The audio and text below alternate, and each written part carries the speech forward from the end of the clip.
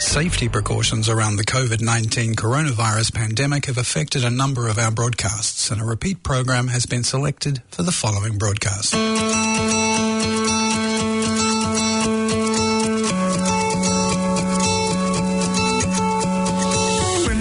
Woman invites you for the next half hour to join us for interviews, discussion, inspiration, and for strategies to help you fulfill your potential, both in life and in business. Welcome to Remarkable Woman Radio. I'm here with my special guest today is Jess Stewart. Now, we're in for a real treat because Jess is an author of 2, soon to be 3 books. Jess, that's an amazing achievement in itself. Thanks. Also, she's an international speaker and she's a very experienced coach and facilitator, and she loves to empower women and help unlock their potential, navigate their fear, and really help them with perfection. And something that we're really interested to talk to, which I know is a big trending topic at the moment, Jess, is the imposter syndrome. So welcome along to Remarkable Woman Radio. Thanks, Mandy. Good to be here. Well, now, I was just doing a little bit of research about you, and obviously you sound like a real powerhouse, so there's lots going on in your world. But first up, I noticed that you're a self-confessed foodie, so you like everything to do with food and going out for food and things like that, which I find I can totally relate to that. But also you are into a bit of yoga and meditation as well. And so I just thought maybe if we start there and tell us a bit about your journey into how you came into the personal development. You talk about mindfulness, but I really like that you talk about a lot of the gritty topics to do with mindset and things like that as well. So would you be able to just tell us how you got started and why yoga and meditation is so important for you right now? Definitely. And it is all about that balance. It's all about that balance of, having a busy, full life that involves, going out to nice restaurants and doing the things we enjoy, but being able to balance that then with how we remain calm, focused, centered, and giving time out for ourselves. And I guess I learned that the hard way, as we learn most of our best lessons. So when I was in the corporate world, I had 15 years with a career in human resources when I first came over to New Zealand, and I was working for Fonterra. I'd headed up an HR team there and was working a lot of hours and ended up burning out. And that's when I first came across there has to be a different way. We still want to achieve our potential. We still want to have ambition. We still want to strive. And life is always going to be busy. But how do we balance that? And when I left my career and left Fonterra, I spent a year traveling overseas and experiencing cultures in places like Thailand, Bhutan, Bali, over in Asia, and I came across Buddhism and yoga and all this new stuff, where it was new for me at the time, that really kind of piqued my interest. And as I delved more and more into that, so I actually spent 4 weeks in Thailand teaching English to Buddhist monks and really immersed myself in their culture, and I've learned to meditate sort of probably for the last 7 years, most days ever since. And for me, it was all about how do we take that obviously works from ancient traditions in Eastern cultures, but apply it to our modern day Western world way of living. That's so smart, isn't it? Because I think we've got so much to learn from so many different cultures, and I think as we are striving for balance in today's lifestyle, I often say, I'm often quoted as saying that I find work-life balance to be a bit of an anomaly. I actually think more of a balanced perspective is actually a more of a valuable tool to have. When we've got an equilibrated mind, we've got the ability to access, we've got the ability to have a lot more balance and strength and calm and confidence in our mindset. So, totally. So I love what you're saying about that.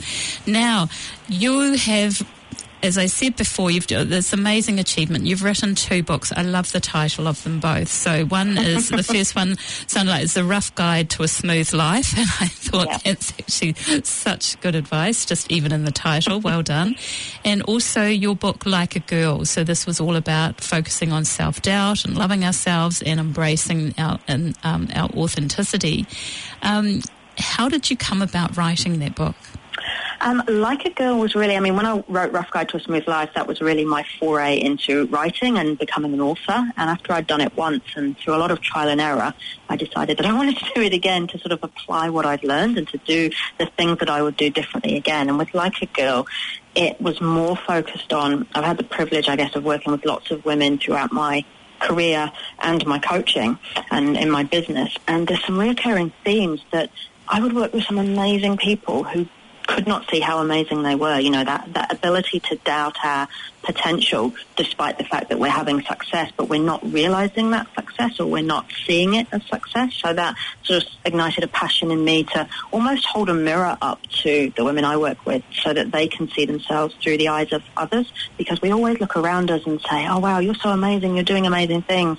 But from our own head and from our own perspective, that's always through sort of slightly different coloured lenses.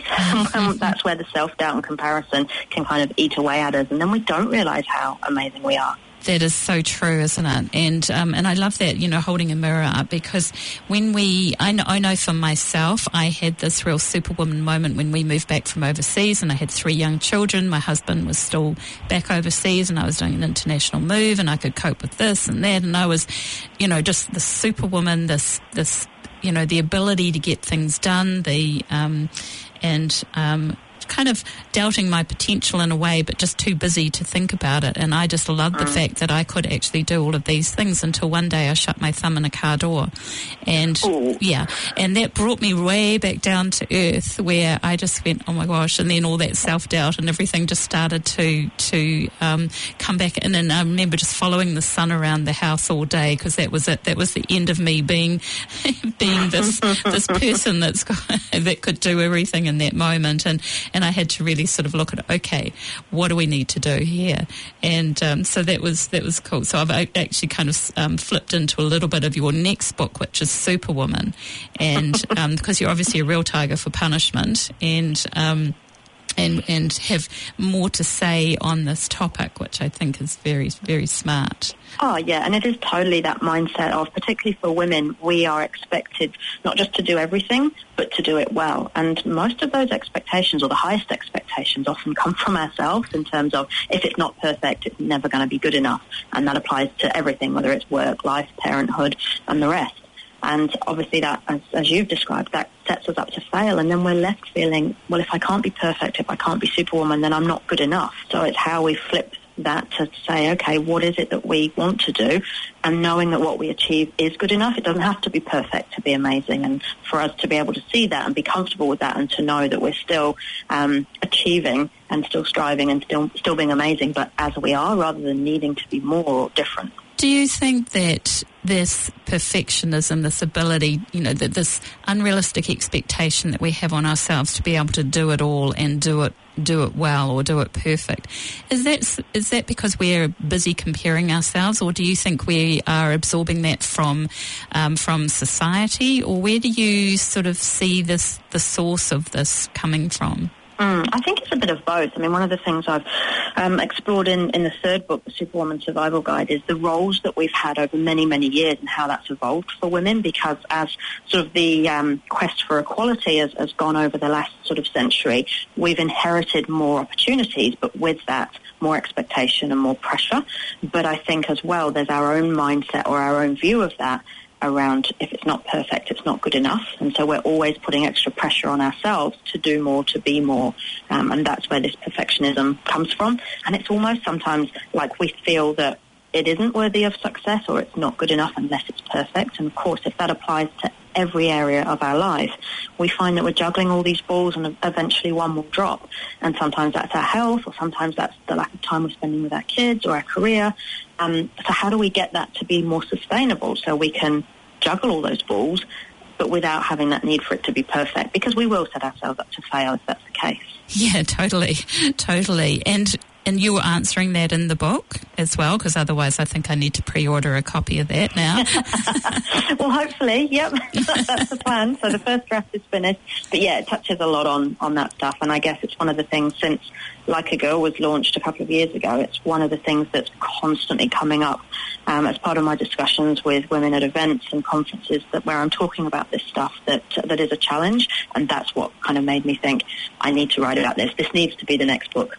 Yeah, definitely. And, because I often ask, what is perfect? I mean, what is perfection? I mean, years ago, I think I did a lot of Tony Robbins courses 20 years ago, and everyone's striving for perfection, but it's almost like he used to say it's a very low standard because it doesn't exist. And I used to think, wow, that's actually a really interesting way of looking at it, because what is perfect? What actually does it look like? Because, I think we're all imperfectly perfect. So do you find that the women that you work with have this idea of what it should look like or must look like? I think it's more a case of it always looks like more or different or better. So we don't really have an idea of what we're aiming for, but we know it should be more than what we're currently doing. And that's the problem, because then we set ourselves up to fail with not having, 9 times out of 10, the things that we compare to that are perfect, whether it's an airbrushed photo in a magazine or somebody else's life on Facebook, that stuff isn't real. You only see half of the story, or what you're seeing is airbrushed. And therefore, if we're aiming for that, and that's our version of perfection, of course we're going to be failing, because it's not a real picture that we're trying to look like, or a real life that we're trying to recreate on Facebook. Wow. And I guess if we just took all the photos of us smiling and looking good, then we would have the same sort of aura. But I think, it's great that you're bringing the realism back into, this is what it takes to be a woman. This is what it takes to, to be a useful member of society, and to actually be, to thrive and to be authentic. And which leads me into obviously looking at your website today, and you've got this great image on there, and some of the things that it says is a permission, have permission to fail, and you're a masterpiece and a work in progress. I love that. And busyness is not a badge of honor. In fact, I often think busyness is boring now, because everyone's going, I'm so busy. And it's like, well, that's just boring, because what are you really doing? And especially at this time of year, it seems to elevate the whole thing. It does, yeah. Yeah, and then life doesn't have to be perfect to be amazing. I thought that was very wise as well, just what you'd put there. And also the other one that caught my eye was no one is you, and that is your power. And do you work with women to help bring this out in them? Yeah, and I think that's what it's all about, realising. I think so much of the time we're looking outside of ourselves or to something or someone else. And a lot of the time when we do that, we're overlooking the things that exist within us that are amazing, or the things we've already achieved that are amazing. And so we have this feeling that we're not enough because we've not realised our successes and achievements so far, or because we're not tapping into the strengths that exist within us. So we do have this focus in our modern society on the things that we're not good at or that we haven't got yet, or more goals for the future, which is great, but not at the expense of how far we've come and the things we've already achieved, because that gives us a balanced view then and helps us understand what we offer to the world, as opposed to, I'm not enough yet because I haven't done X, Y, and Z. So it's almost like the more we judge ourselves and the more we are looking to the outside for validation of what is perfect, what is what is right, the more we're disempowering ourselves, isn't it? Because if we're not looking within, then we're totally disempowering ourselves, because we're looking outside of us to be who we are. Have I just confused you? No, and it actually brings a quote to mind. I was at a conference a year or so ago, and Dame Jenny Shipley said, the closer you are to perfect, the less people will trust you. And she was talking about it from a leadership perspective. And that, to me, from an authenticity perspective, really struck a chord, because here we are trying to be better, trying to be perfect, trying to be more.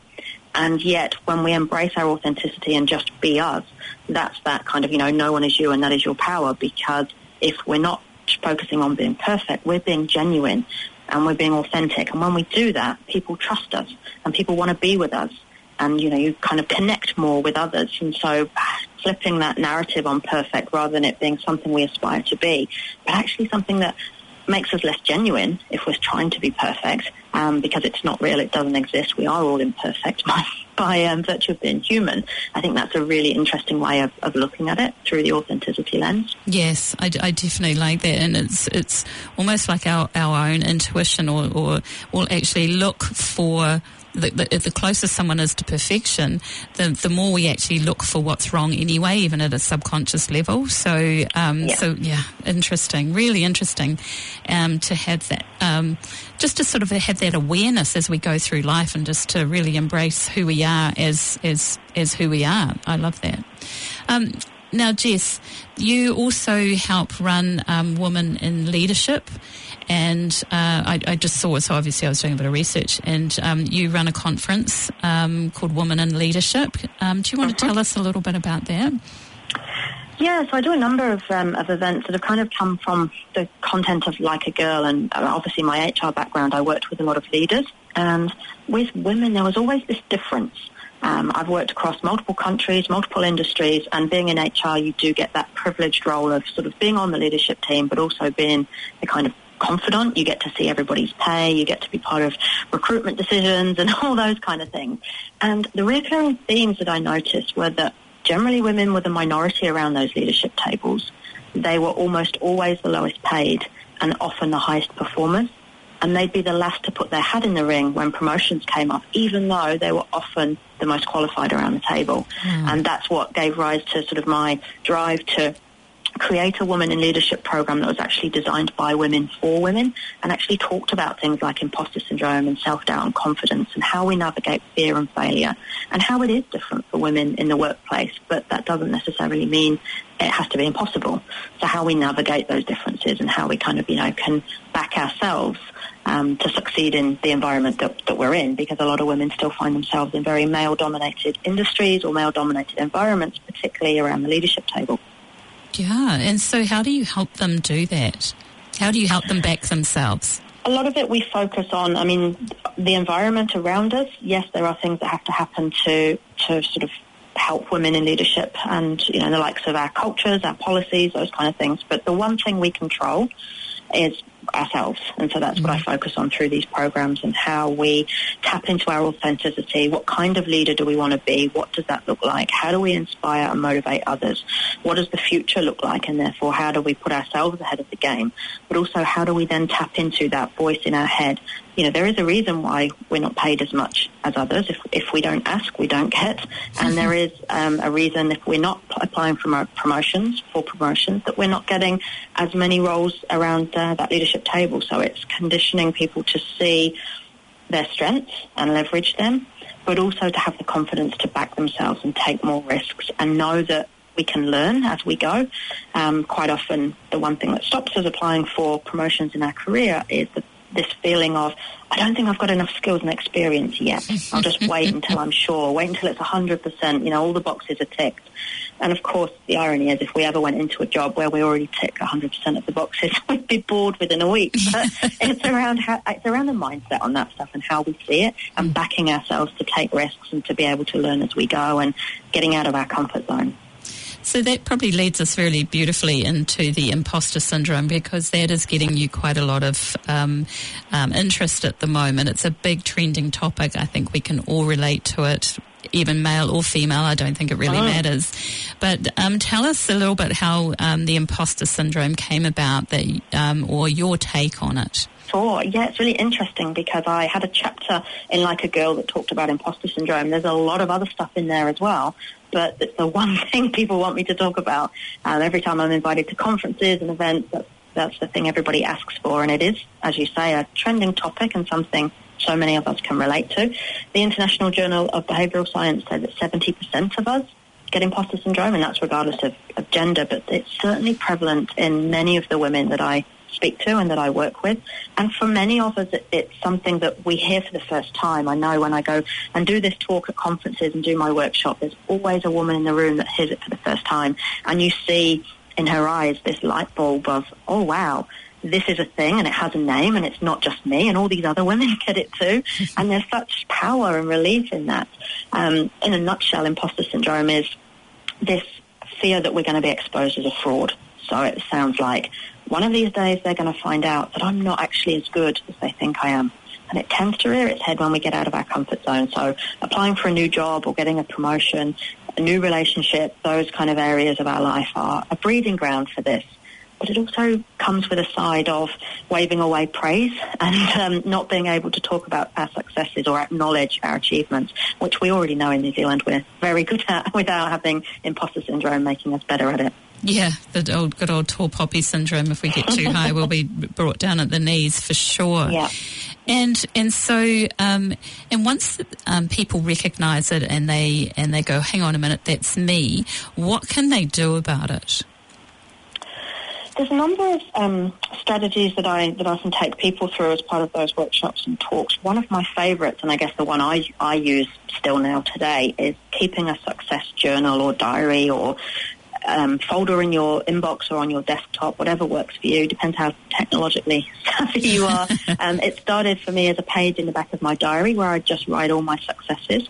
And when I was in the corporate world, that was more about my annual appraisal. My memory's not great.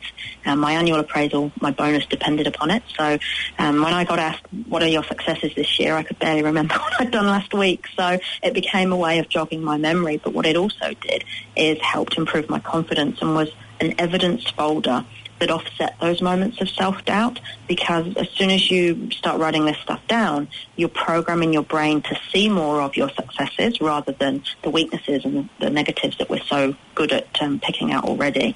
And each time we add to that, we are kind of flexing those muscles in the brain or those neural pathways in the brain that will allow us to see our successes. And of course, then we've got a big list of them. So when we are having those bad days, we can look at that and go, okay, I didn't think I could do this, but I'm looking at all this evidence that shows me I can. That's brilliant and so simple, isn't it? Yeah. I mean, because I remember I saw a real estate agent that we worked with one time, and she had all of her sales listed in the back of her diary. And I think that gets updated because that's her evidence, and she's looking at it every day. And now it's actually quite a valuable resource as well. But I thought that was just such a great, when I saw that, and now for you talking about just starting like your evidence folder or success diary, I think that's just such great advice. And yeah, just so we actually look back and we do remember what we do. And I mean, I was running a workshop on Friday, and we were pushing, because I like to push people's thinking to activate the fear, and they were stuck on what would my life look like if I could have it exactly the way I wanted it.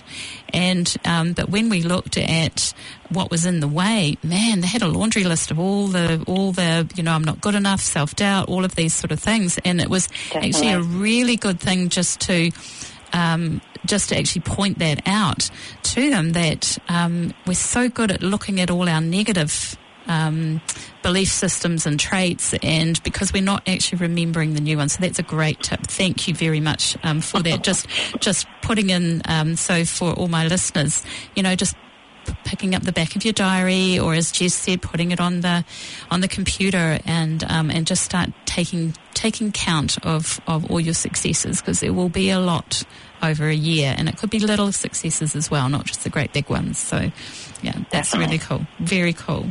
So that's a very great tip for imposter syndrome. So, which leads me to one of my favorite questions to ask, because as we know, business is never in a straight line, and things can push our comfort zone. So what happens when you feel like your comfort zone is being stretched, and you what strategy do you use? It's something I've had to embrace. I think particularly starting your own business, there's so much trial and error, so much success and failure. And for me, it was all about the fear. When you get out of your comfort zone, it's the fear of, what if I fail? What if I make the wrong choice? What if this is not the right thing to do? What will people think? All of those things. And I think for me, it was around how my relationship with failure changed. So rather than failure being a sign that, it's the end of the road, you've tried, it didn't work, you're obviously not cut out for this, it's how we learn. And when I think about sort of going from being an author to a public speaker, I'm naturally an introvert. I like to sit behind a desk and write books, and I don't really talk to many people whilst I'm doing that. And that suits an introvert. And then all of a sudden I started to be asked to take the stage and talk about this stuff in front of sometimes hundreds of people. And I always tell the story of when I'm holding a mic in those conferences and events, that for about the first year of my public speaking, I couldn't hold a mic. I had to have it attached to me or on a lectern, because my hand shook because of the nerves, and I'd always have my notes with me, and they'd be in the other hand, and both my hands would be shaking. And it's one of those things that I often talk about when we're talking about imposter syndrome and taking risks and getting out of our comfort zone, that we have this our competence grows when we get outside of our comfort zone and prove to ourselves we can do it. You know, it's always going to be nerve-wracking the first few times, but once we've done it and we've proved we can do it, we get that feeling of competence, and with that comes confidence, so we don't fear it so much the next time around. And certainly for me, whether it be public speaking or putting on my own events, that was a real learning curve, and it's changed my relationship with failure, because it doesn't always have to be a success. Getting out of your comfort zone and flexing that muscle and keeping on doing it until it becomes the norm, that's how we prove our competence to ourselves, and that in turn gives us confidence to try more. So it sounds like you're focusing on what you really want to do in the future. You know, you want to make a difference, so you're prepared to sort of work yourself through this to develop the competence to do so, because you speak very well. So, and I get with you in front of a group of people, it can be very stressful.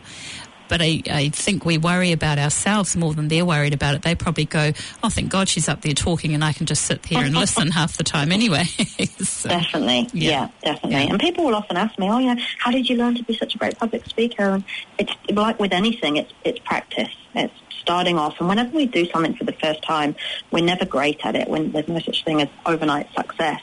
Everyone has to practice and get good at something. And that's how I see things now. It's anything that I haven't done is just something I haven't learned yet. And I think when you start your own business, particularly when you're a solopreneur, that has to be the case, because there's so many things you end up having to do yourself, whether it's your marketing, your accounts, your IT, all of the things that you used to rely on for other people to do for you in your former job.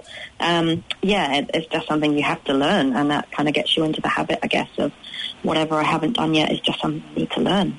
Brilliant. No, that's really great. Now, we're almost out of time, which is really strange, because it sounds like we've could talk for ages. But what, Jess, I mean, obviously this is Remarkable Woman Radio, so I like to ask my guests, because I all think they're remarkable, but what is most remarkable about what you do and who you are?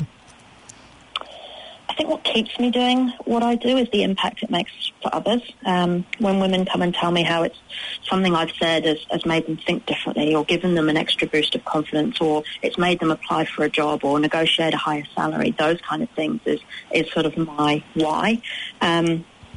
People tell me that my composure and the calm that I bring to things, and my connection to others, and the energy that I give off is something they appreciate. And so I kind of feel like that's something I want to share, along with all this stuff that over the years that I've been in business, I've kind of learned myself. And because it's helped me, there's this need to then share it so that it can help others. No, that's definitely remarkable. And so how do people find you, Jess?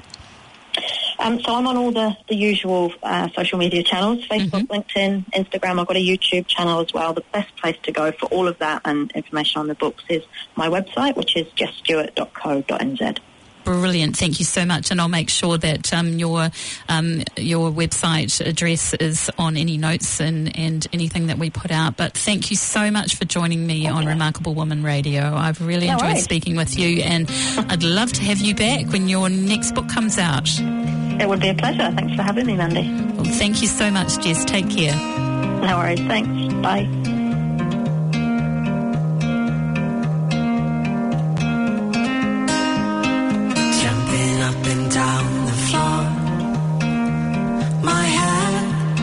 An animal, and once there was an animal. It had a son that mowed the lawn. The son was an okay guy.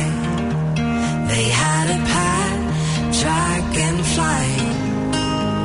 The dragonfly ran away, but it came back with a story to say.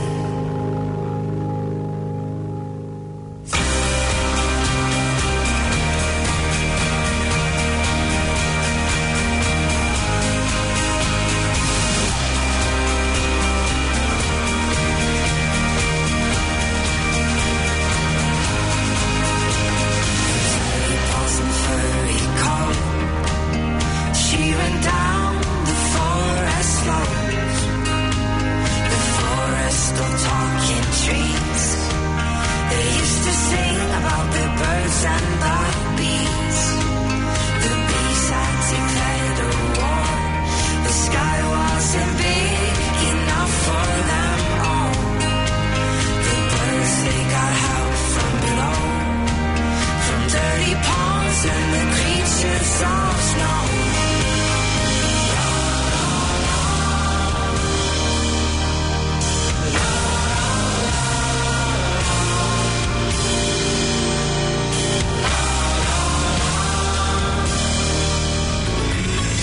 You have been listening to Remarkable Woman Radio. You can catch us again next Tuesday at 3:15 on 104.6 FM or anytime on Planet Audio.